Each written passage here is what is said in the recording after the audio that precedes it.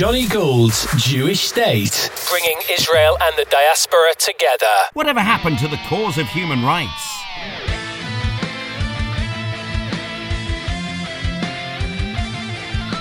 Today, how NGOs, or non-governmental organisations, are on mission creep, long straying from their original objectives of doing good via ideological neutrality.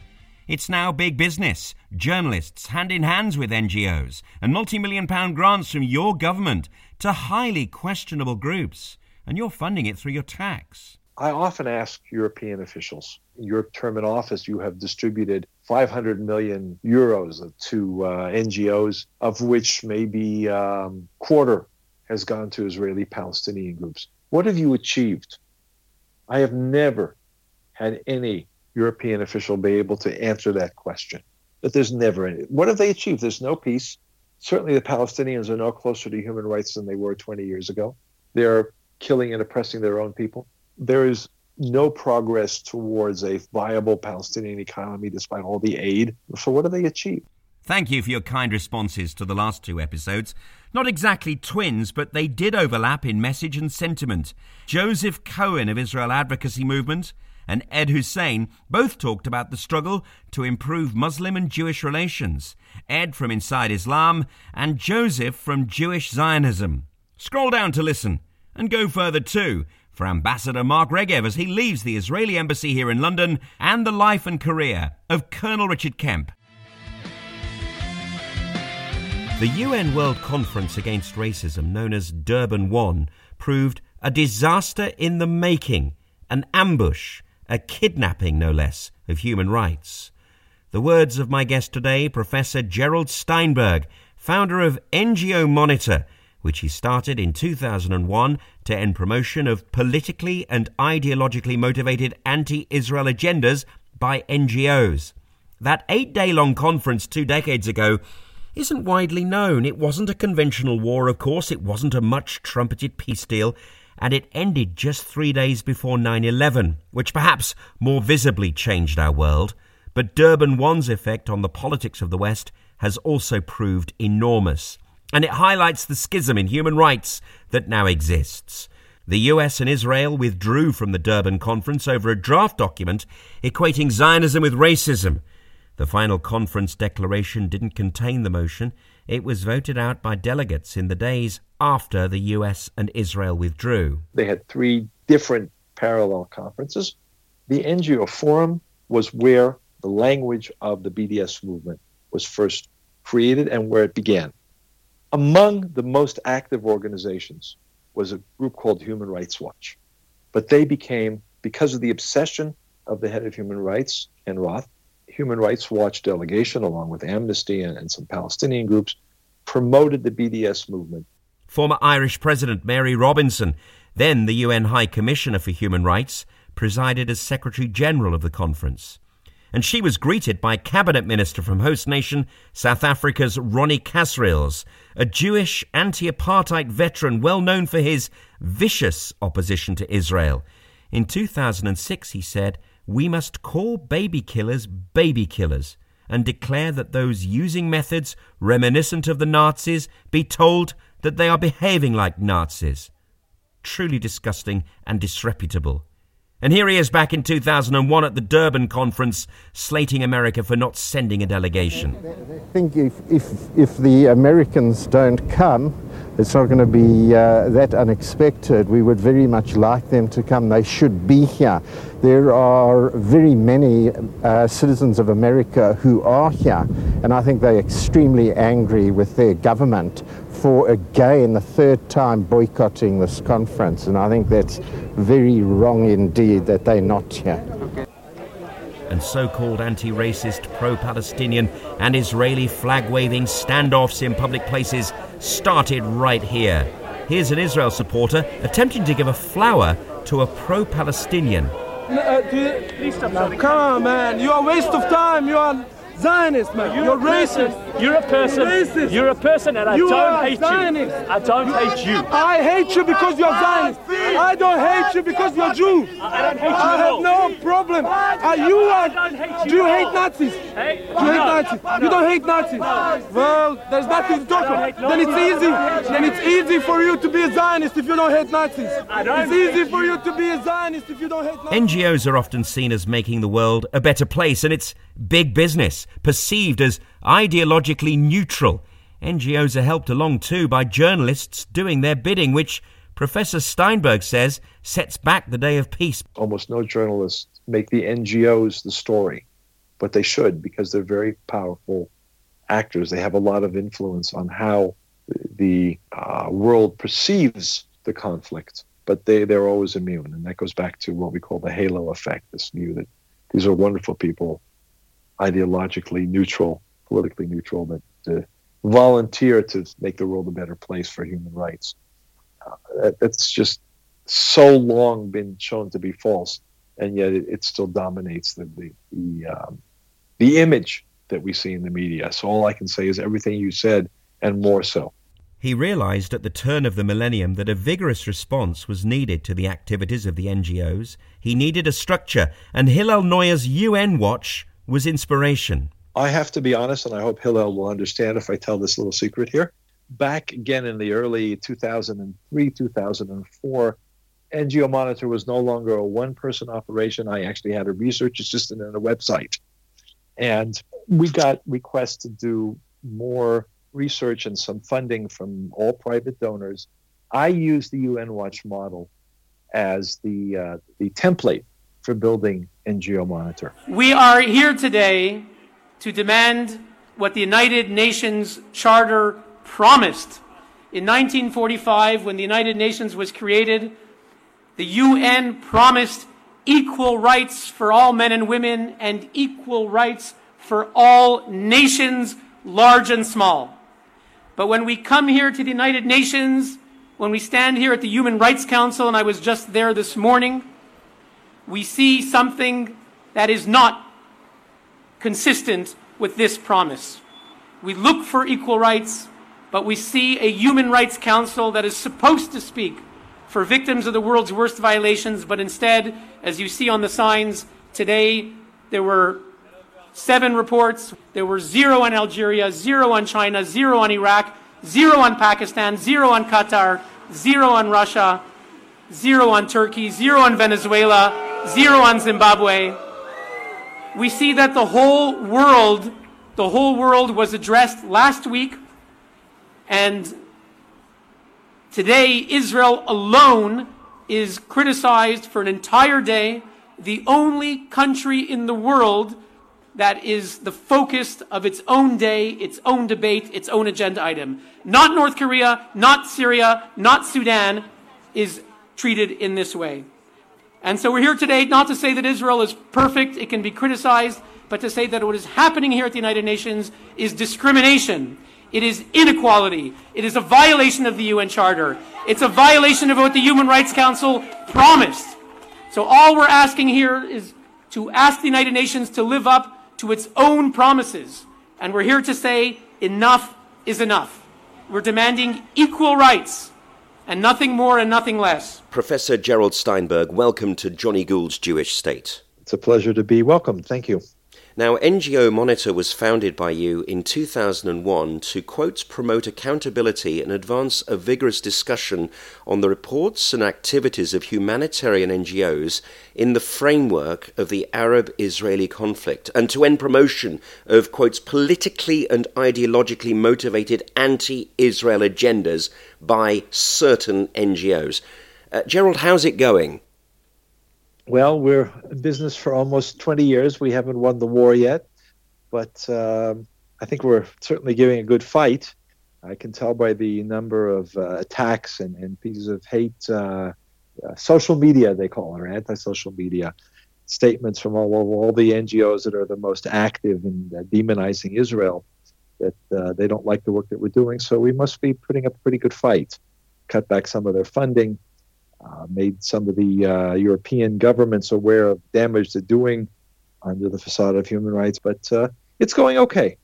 Now, This is a war of attrition in a very modern way. Military conflicts changed agendas, changed history, and changed direction. So these wars of attrition, as you say, they go on for decades. You're winning, but my goodness me, this is a generational battle, it appears, Gerald. It is. This is one of the biggest mistakes of my life, that I ended up creating this framework called NGO, because little did I know that how long I'd be doing this. I thought this was going to be a 2 or 3 year project. My background is in strategic studies, international relations, and I recognized at some point in 2001 that this was something, these NGOs were really serious sources of power. They made a difference. And absolutely, you're right. We are in a post-hard war area and soft war.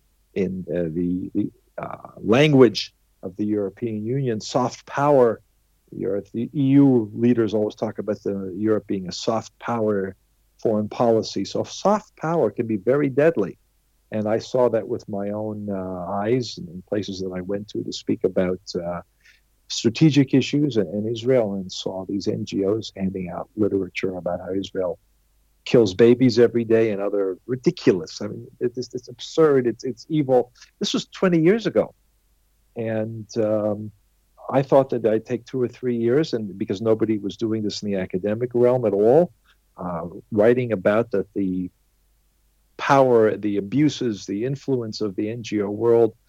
And the more I dug, the deeper it got. And here we are 20 years later almost, and certainly the muck is still very much up to our ankles or ears.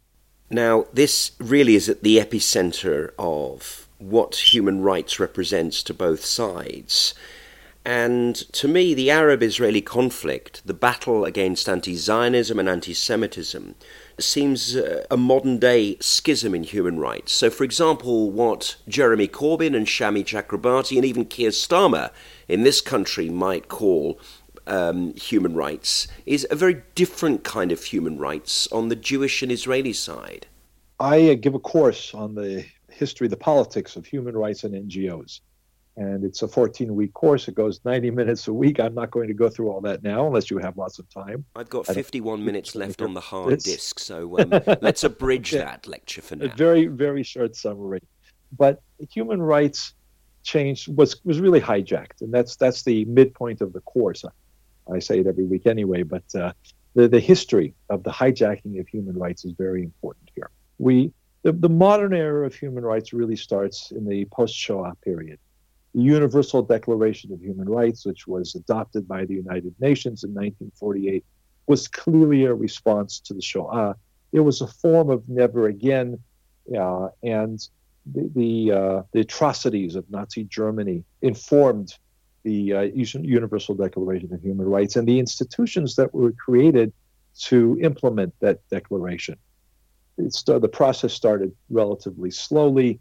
The United Nations had developed what is called now the United Nations Human Rights Council, and a small number of non-governmental organizations, the term NGO was really invented by the United Nations, were given a privileged position in the post-war environment to promote these kinds of values, because there was concern that many of the countries, the communist countries, but also in Central Europe, not just under the Soviet, behind the Soviet Iron Curtain, but also given the weakness of democracy as was shown in the Weimar Republic and Germany and Austria and elsewhere, that NGOs were good, noble institutions that were not part of the political fray, that were not corrupted by politics and money.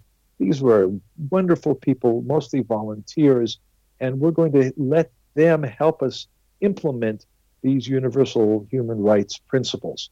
And that was true for the 1950s in particular. Amnesty International was founded in the, I believe, early 1960s, mainly to campaign for political prisoners. That was a very important implementation of that philosophy.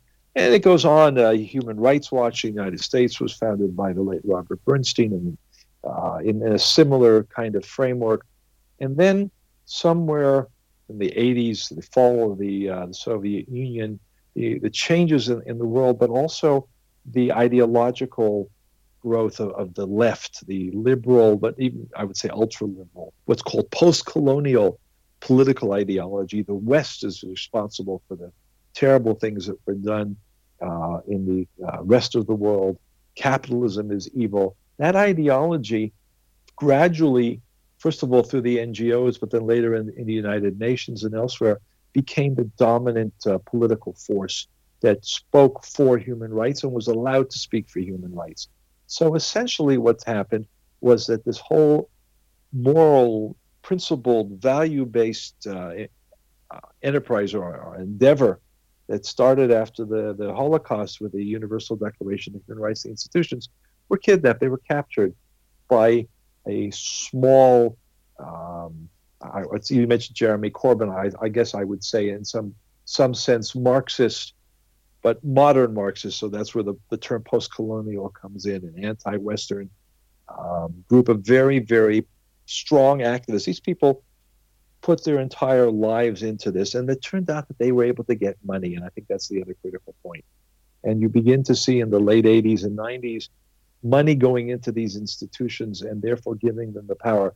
I mentioned Amnesty International, which went from a very small voluntary group of dedicated individuals to a hundreds of millions of pounds a year. The last time that I was able to look at the numbers, something like 250 million pounds a year.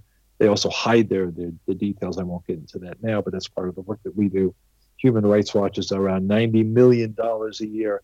This is a multi-billion-dollar industry. That gives them a lot of power to influence, to shape the public debate and the media coverage and the UN activities. All these things led to the capture and very much the damage that was done, almost the destruction of those values of human rights. So that's a long response, but it's less than 14 weeks. And exactly what we wanted to hear in terms of this interview. Thank you for that, Gerald. I wanted to ask you then that opponents of NGO Monitor, as a consequence, are casting you in a right-wing light. In a sense, they're sort of holding up a mirror to themselves, and they're kind of demonstrating that they are the opposite. And in fact, rather than you and your supporters at NGO Monitor being of the right or even the far right, it's actually that what you're dealing with are revolutionary forces which are hard left. I'm going to try to get away from the left-right division. I think there are other terms that one can use maybe to illustrate the problem. The language that we're often accused of trying to silence criticism of Israel, silence public debate. There, I completely agree with you. That's the people the organizations that we criticize are the ones who are engaging in the silencing. They want to silence what is the only criticism that exists of their own work. Until NGO Monitor was founded, and that's why I ended up spending the last 19, 20 years of my life on this, is that before that, this is, again, we're talking about all through the 1990s, 2000, 2001, when you begin to see this critical mass of NGOs they created the BDS movement. They created the lawfare movement and trying to use the International Criminal Court to demonize Israelis. There was no criticism. They were the darlings of everybody. And when they suddenly realized that they were being criticized, at first we were ridiculed.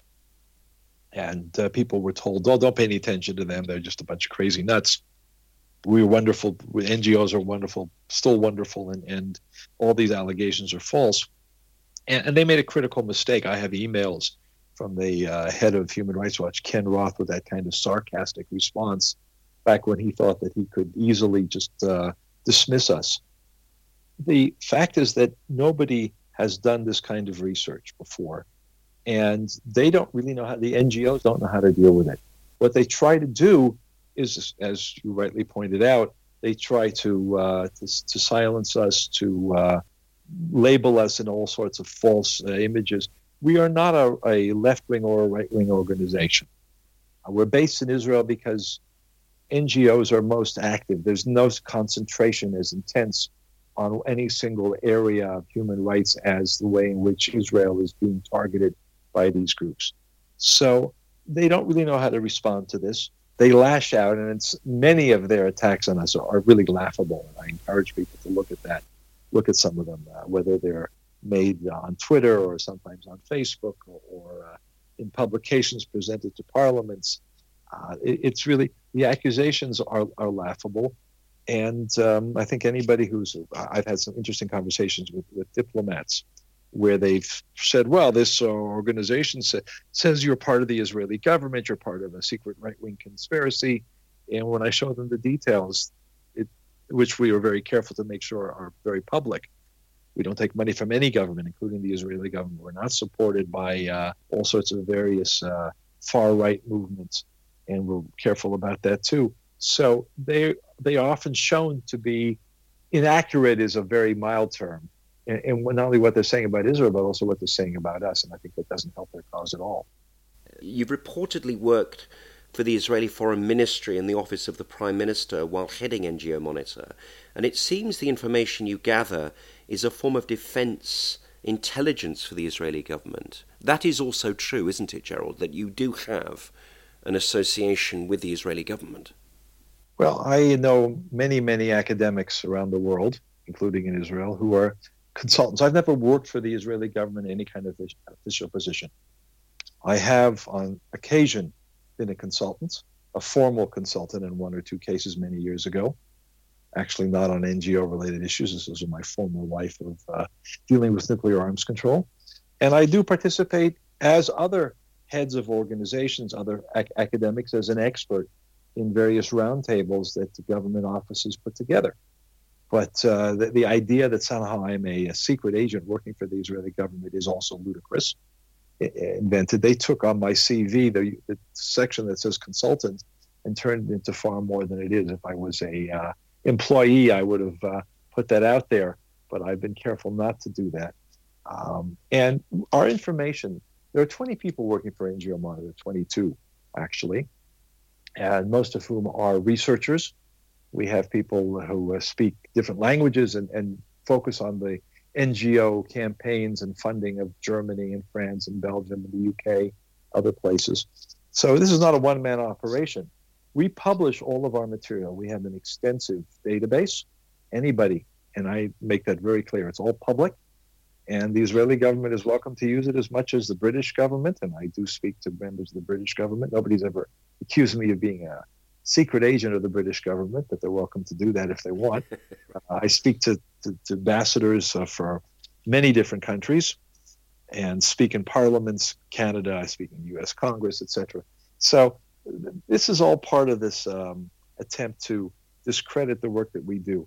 Yes, the Israeli government uses the material the research that we find. Frankly, I would be very happy if other organizations would be able to do the research that we do. I'm often asked, well, why don't you expand the work that you're doing for other issues, other countries?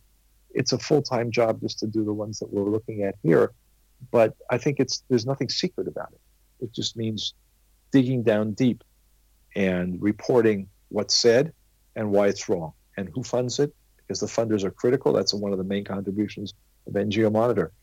If a government, let's say the British government through the DFID, the Department for International Development, gives 2 million or 3 million pounds a year to something called the Norwegian Refugee Council.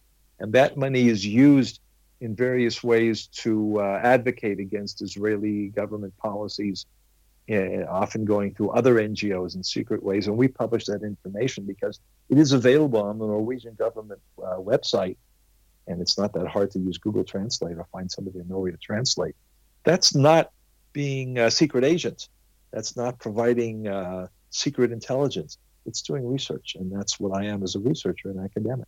Now, there have been some very significant wins after 2 decades of lobbying, particularly among EU countries funding terrorism with their grants to Palestinian NGOs. The truth is getting closer to a wider audience now, that these grants coming out of our tax dollar, pound, euro, is going directly to agencies who then pay other people who are specifically involved in educating youngsters in the ways of terrorism. And big victories are now beginning to happen thanks to NGO Monitor. Well, thanks. Those are very kind words. And I think it's worthwhile looking at how this came about. It's as much the negligence, the blindness of the officials that are handing out the money as it is our ability to uncover that information. It's not secret.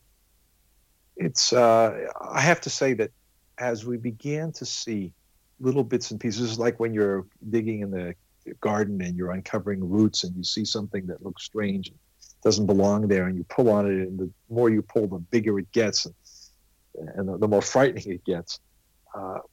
NGO Monitor has a database of over 200 organizations that we cover, that we write about, that we investigate, that we publish on.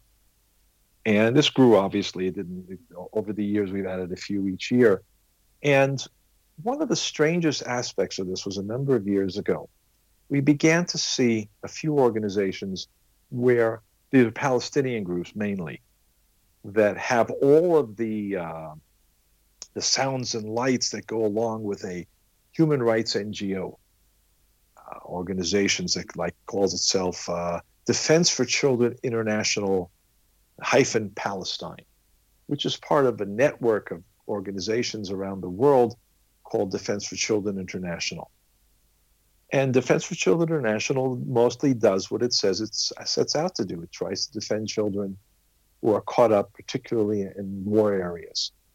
But the Palestine group was very unusual in many ways. In its constitutional structure, was sort of in, but not really under the wings of the DC, of the over global group. And then we began to see that they were getting money. They had UN status, ECOSOC status, it's called. They were able to walk in and out of the UN buildings and speak and hold side events. They got money mainly from European governments, including the EU. Yes, in those days, pre-Brexit, your taxpayer money. But many of their officials, these are Palestinians, had terrorist backgrounds. And that, we started off with one name that rang a bell, because there was an individual who was held by the Israeli government, tried, and was later released, but was unable to travel. Long story. It was still considered to be too close to the Palestinian Popular Front for the Liberation of Palestine, the PFLP. So we looked at one organization, and we noticed that this was something strange. A human rights organization with all the privileges of being in the UN framework and speaking in the UN and defending children, had one individual who was linked to the PFLP. To make it cut to the chase, we now have 8 organizations that are connected to the PFLP, with, I believe, over 70 board members, officials, employees of these organizations. Apparently, I say this with almost certainty, I'm waiting for one of our researchers to give me a final report, but I believe that we have enough evidence to show that in the 1990s, this is a theory that we now think we can demonstrate. The PFLP realized, well, I'll use this in a non-diplomatic term, the naivete, the gullibility of diplomats and other officials who hand out money and who give the imprimatur of being a human rights organization. They didn't bother to do a background check to see who they were dealing with. And so they, in the late 1980s, established this network, which is all related to the PFLP, gives them access, which access means ability to recruit, give them funding, because most of these groups sign up for and get their grants of €500,000 or €1 million every year, and nobody looked at the details.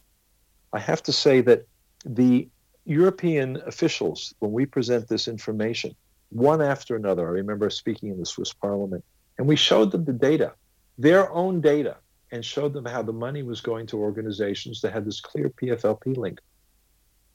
And I'm not sure I could use the term they fell off their chairs, but they got very excited. Some said, no, this can't be. And some said, we need to have an investigation. It took about a year, and they cut off the money. And then there were 4 or 5 governments that were doing the same thing, similar reactions. So Had they done their homework, had they looked at to see who they were giving money to, we wouldn't have had to do it. They wouldn't have been embarrassed to have this come out in Parliament, in the newspapers, and being forced to shut down that funding. It is startling to me that once one government falls over and admits that they've made a terrible mistake out of naivety, that the dominoes don't fall elsewhere, that you actually have to take the case around the rest of Europe to do this. Gerald, does that surprise you? Because for me, it's disconnected. It's as though there's not the political will or a shrug of the shoulders from other governments, like our own here in Britain. I have to re-emphasize, this is a big business. It's really an industry. With billions flowing, I don't remember what the total British government funding for humanitarian aid and human rights and NGOs, but it's a considerable amount of money every year. Well, the commitment to UNRWA is £65.5 million, which is why Deputy Mayor of Jerusalem, Fleur Hassan Nahum, was part of a delegation coming here to urge Britain to stop that. And of course, we have a Home Secretary in the form of Priti Patel who really supports the British case to cut off terror funding such as this. It's amazing. It's because you talked about UNRWA, which we go back to our previous conversation. That's more within the realm of UN Watch and Hillel Neuer. It's a UN-funded framework where NGOs play a minimal role. But that's parallel to, so you have money going to UNRWA and money going to something called the United Nations Office for the Commissioner of Humanitarian Affairs, which has a massive office that with a massive budget, which is, I would be surprised if the British government gave less to that than they give to UNRWA.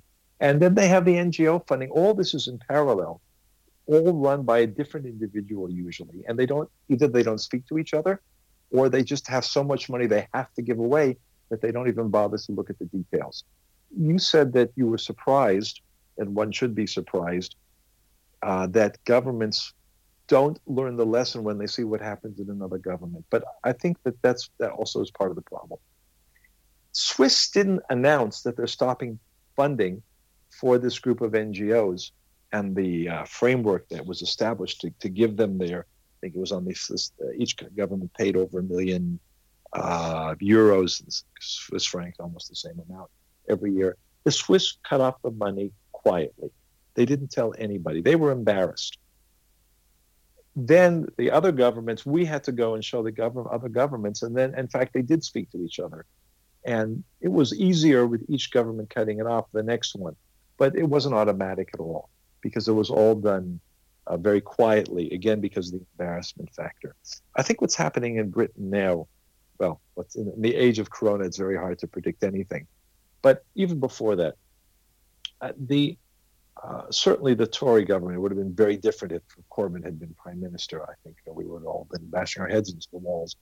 But the Tories, and Priti Patel certainly knows about it, but others as well, who have served in different positions. Alistair Burt, who had that position a few years ago, had the position of being head of the DFID, among other positions. And Michael Gove and others, they realize the amount of waste and the need for fundamentally changing the way the process works in giving out aid. But it's such a strong lobby. It's very difficult. You end up with very, very nasty fights in Parliament and all sorts of under-the-table dealings because there's so much money involved. It's very hard to turn off the tap. I think now the British have already done a good job. Even in over the last 5 years, over a series of different prime ministers, Theresa May was very good on this issue, as were the ministers that were in charge of these budgets. The funding from the UK went down, and of course, with Brexit, Europe is no longer your problem.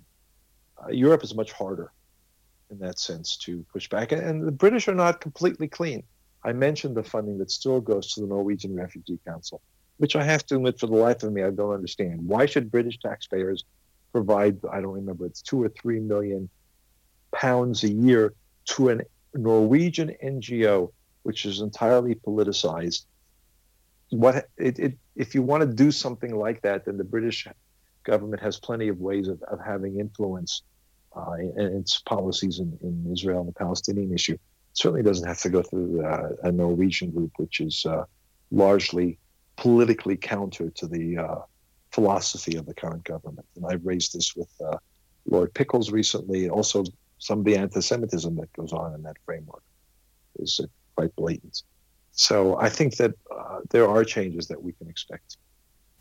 Indeed, and of course with the coronavirus problem going on right across the world, I guess there will be additional pressures upon governments to act in isolationist form, particularly in this country with Brexit having been delivered. I guess the central argument must be that funding such NGOs puts back the day of peace one further day. But a very current battle surrounds the UN, publishing its database of all business enterprises that it claims contributed to, quotes, human rights concerns unordered by the UN Human Rights Council, and frankly it bolsters BDS, boycott, divestment and sanctions, and it singles out Israel. And this kind of reminds me of Nazis in Europe writing Juda on shops and saying, this is a Jewish business, go next door and deal with the non-Jewish business instead.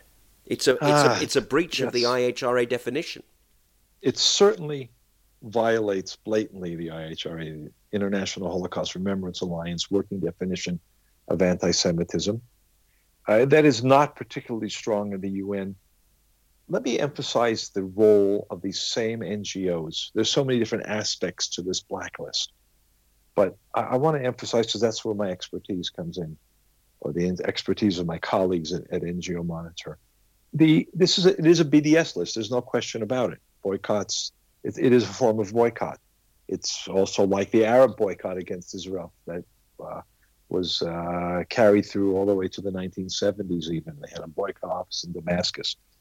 The BDS movement began not, as it sometimes is, a fictitious version that Omar Barghouti, a Palestinian, established in 2004. That's nonsense.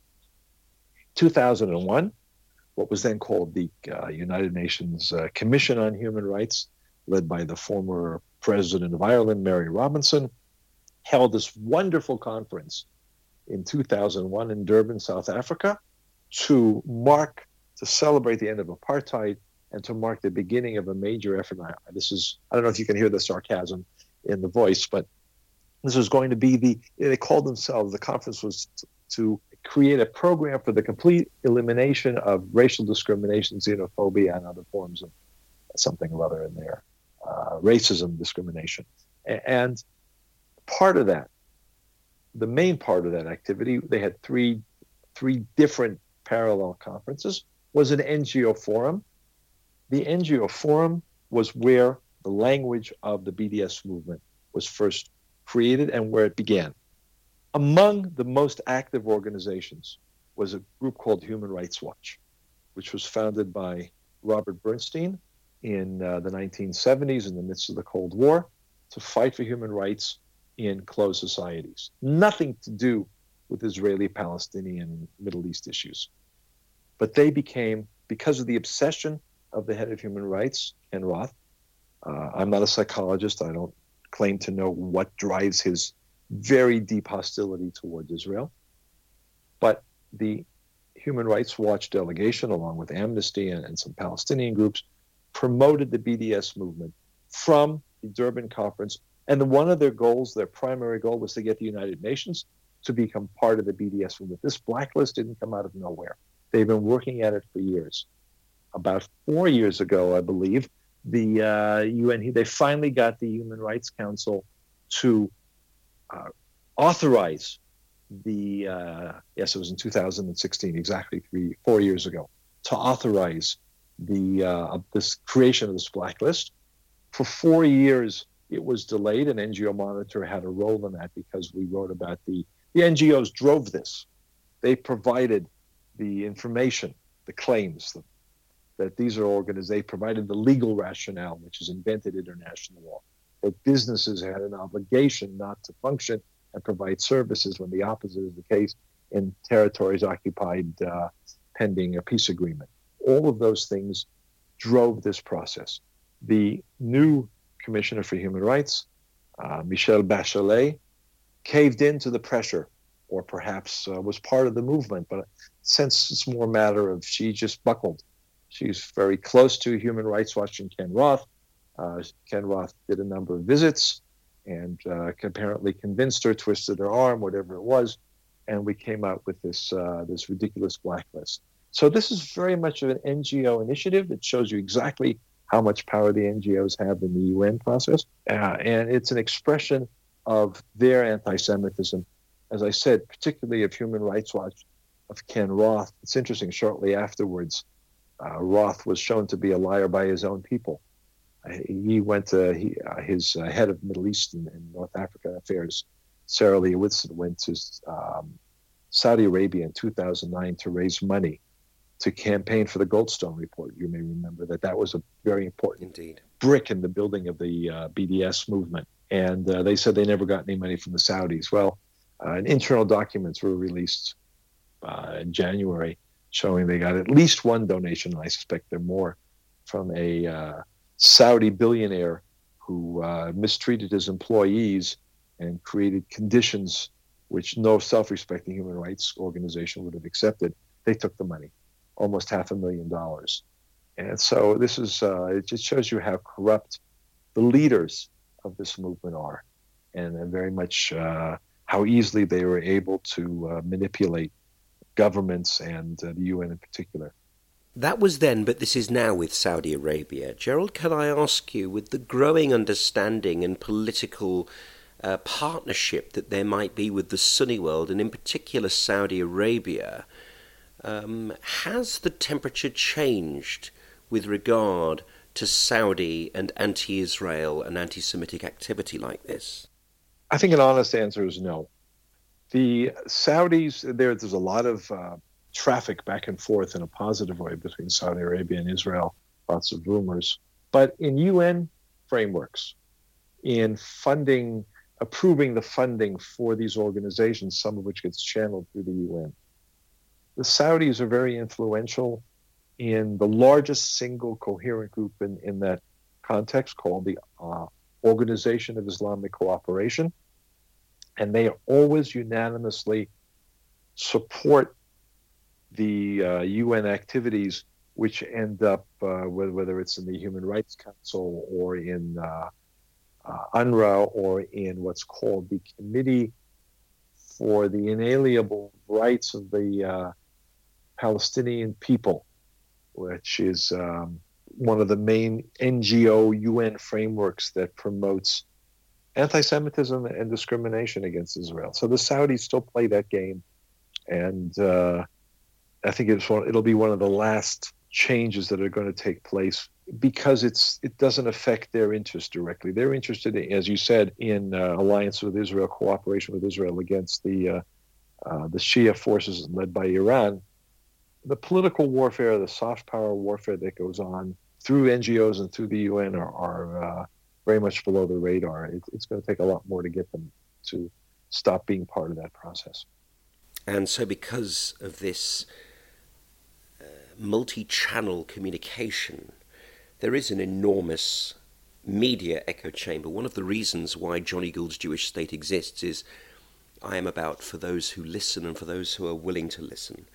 There is an anti-Israel column of journalists who operate in a clique of NGO and journalistic crossover, but their words are powerful, as we've hinted on. Journalist and author Philip Gurevich, he wrote about 10 years ago that he was struck by the ethical grey zone of ties between reporters and NGOs, and Matty Friedman complained in 2014. Too often, the press represents humanitarians with unquestioning admiration. He said this in the New Yorker. Why not seek to keep them honest? Why should our coverage of them look so much like their own self-representation in fundraising appeals? Why should we, as many photojournalists and print reporters do, work for humanitarian agencies between journalistic jobs, helping with their official reports and institutional appeals in a way that we would never consider doing for corporations or political parties, government agencies, etc.? Is this the challenge, Gerald, today to our notions of liberal democracy? There's a lot packed into what you just said. I'm going to take a few of those strands and try to give a coherent response, because there's so much that can be said. First of all, you have definitely highlighted another dimension of this complex world of NGOs, and that is the close relationship between so much of the journalistic world, the media world, and the NGOs. The journalists rely on the NGOs for material. So often we're going to see just word for word an NGO press release, and you said it, that becomes the content of a headline story, whether it's in The Guardian, The Independent, the Times, the New York Times, and I can go through the whole list.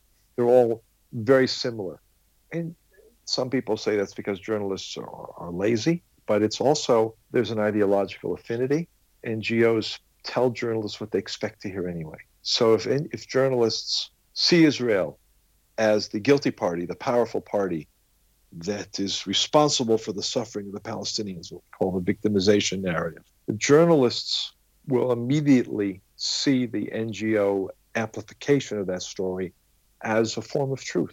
Why would you question a report by Amnesty International that says that Israel is depriving the Palestinians of health care? And I will add in parentheses, in that Amnesty report, you will not see a word about terror tunnels built from humanitarian aid, bags of concrete. Why would a journalist question, if he or she already agrees with the ideology, then the facts that the claims of facts that the NGO presents in these pseudo reports that they churn out every month will automatically become news headlines? And we've seen that time after time after time after time. What Matti Friedman and Philip Gurovich and a few others have done is come out against that. I think quite bravely.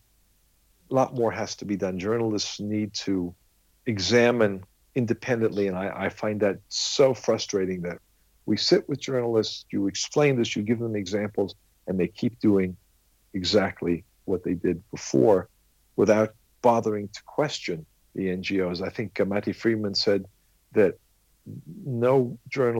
almost no journalists make the NGOs the story, but they should, because they're very powerful actors. They have a lot of influence on how the world perceives the conflict, but they're always immune. And that goes back to what we call the halo effect, this view that these are wonderful people, ideologically neutral, politically neutral, that volunteer to make the world a better place for human rights.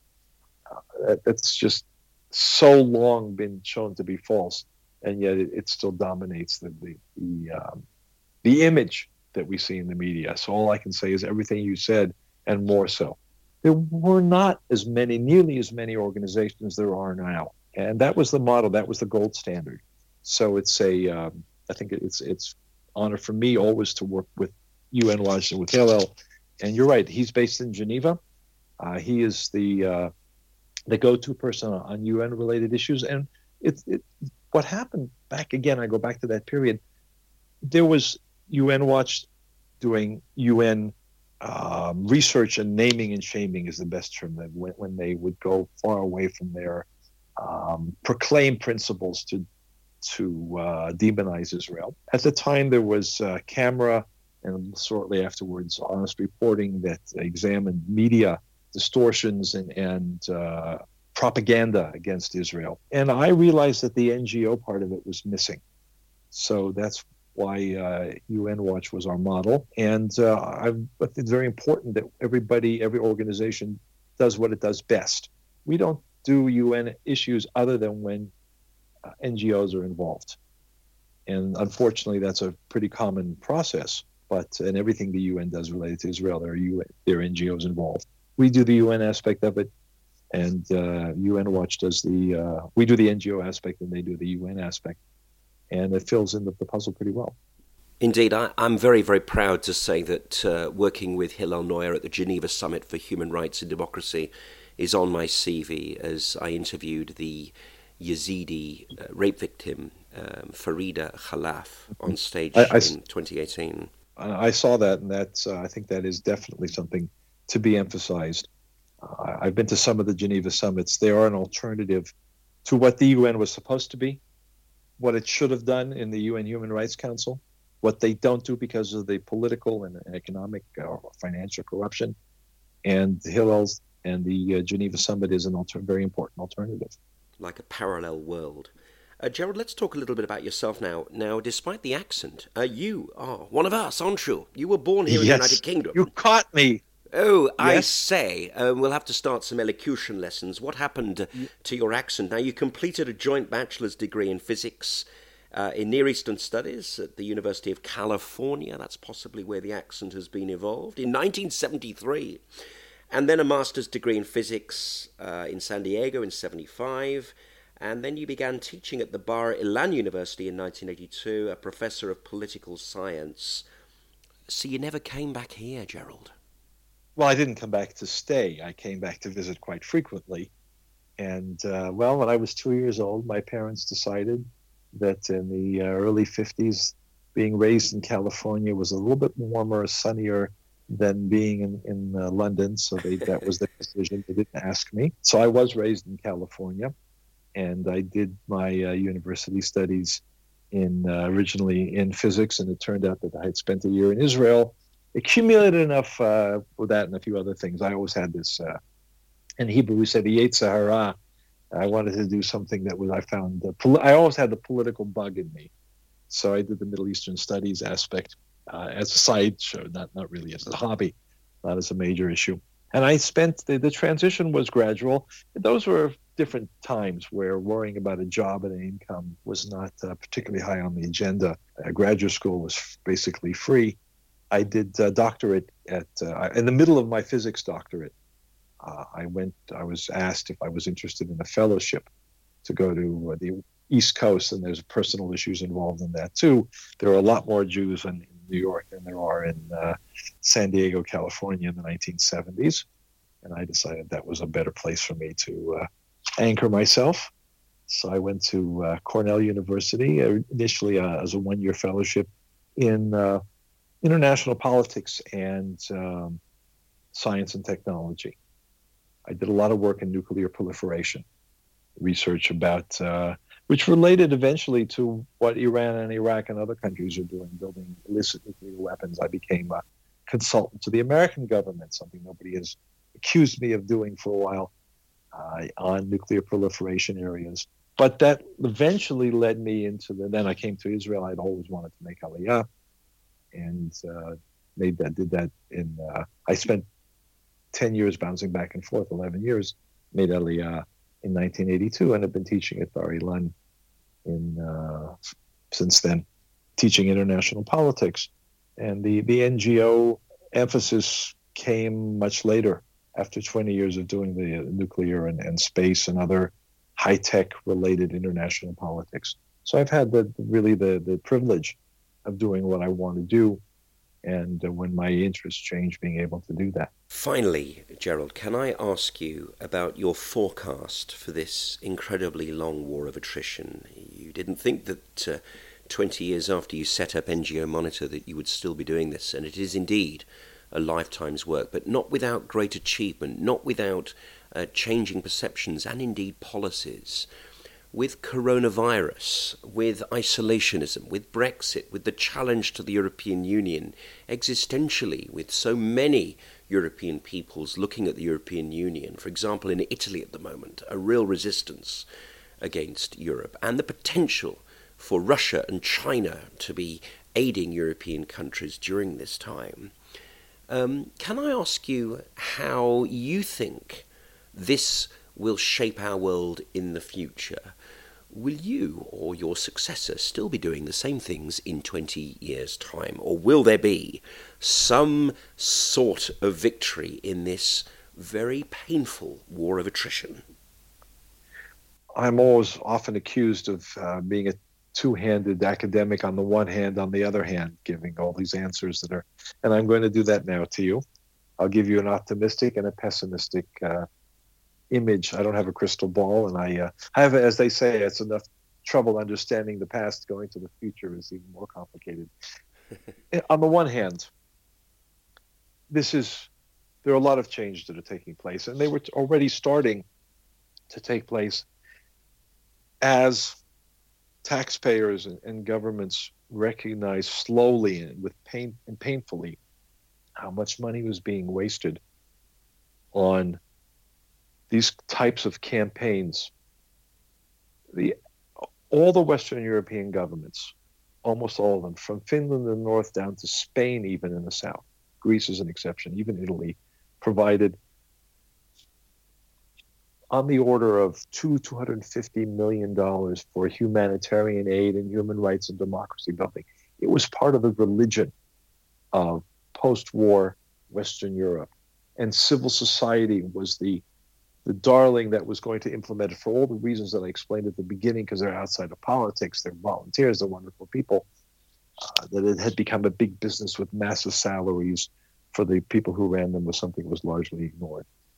If the faith in this is shaken for the reasons that you pointed to, if it is now clear the money is needed for health, fighting corona, for things inside the boundaries of each country and of the EU, then perhaps we will see a change for the better, more responsible behavior. It's also linked to the way in which the Israeli-Palestinian conflict is perceived. We've spoken in generalities, but all my examples have been Israeli-Palestinian examples. The NGO world is obsessed with Israel, as is the media, as is the UN, for all the same reasons. So if you look at the distribution, I remember giving a briefing in the European Commission, in Brussels, on their funding, showing the European commissioners where their NGO funding was going and showing them how much more money went to the Israeli-Palestinian conflict than any other human rights issue, quasi or real, in the world. And they said, one of them, the members said, this can't be right. You must be inventing this data. If this current crisis of corona and the crisis of the UN, of the EU itself, leads to some critical rethinking of the budget, we may see this part of the activity decline. I don't think it's going to be shut off. I don't want to speak for 20 years, but I think even in 10 years, there may be less money going into it. It may be done a little more responsibly, but I would be surprised if it ends. And the question then gets back to the Israeli-Palestinian conflict. Is this still going to be the obsession of so many diplomats and government officials and journalists, and the idea they're going to solve this problem, and the way to solve it is to throw money at NGOs that claim to be promoting peace and human rights and democracy and humanitarian aid, and do it blindly as has been done in Europe? That's the pessimistic, I'm not sure the optimistic or the pessimistic perspective is that this is so deeply entrenched that it will continue. The optimistic perspective is that it is so counterproductive, so wasteful. I often ask European officials, you've been in charge of, or your term in office, you have distributed 500 million euros, of picking a number, to NGOs, of which maybe quarter has gone to Israeli-Palestinian groups. What have you achieved? I have never had any European official be able to answer that question. Usually they'll say, well, I'll have to get back to you. I'll have to ask my people what we've accomplished. But there's never any. What have they achieved? There's no peace. Certainly the Palestinians are no closer to human rights than they were 20 years ago. They're killing and oppressing their own people. There is no progress towards a viable Palestinian economy despite all the aid. So what have they achieved? If they now are able to look at that question seriously and reach the conclusions that should be obvious, then maybe in 10 years from now, we will see a fundamental change. But I don't go into this optimistically. I think the best one can say it's neutral, 50-50. Professor Gerald Steinberg, thank you very much indeed for joining me today on Johnny Gould's Jewish State. And I thank you for asking tough questions and hopefully giving me the opportunity to provide some serious answers. So thank you. And keep doing what you're doing.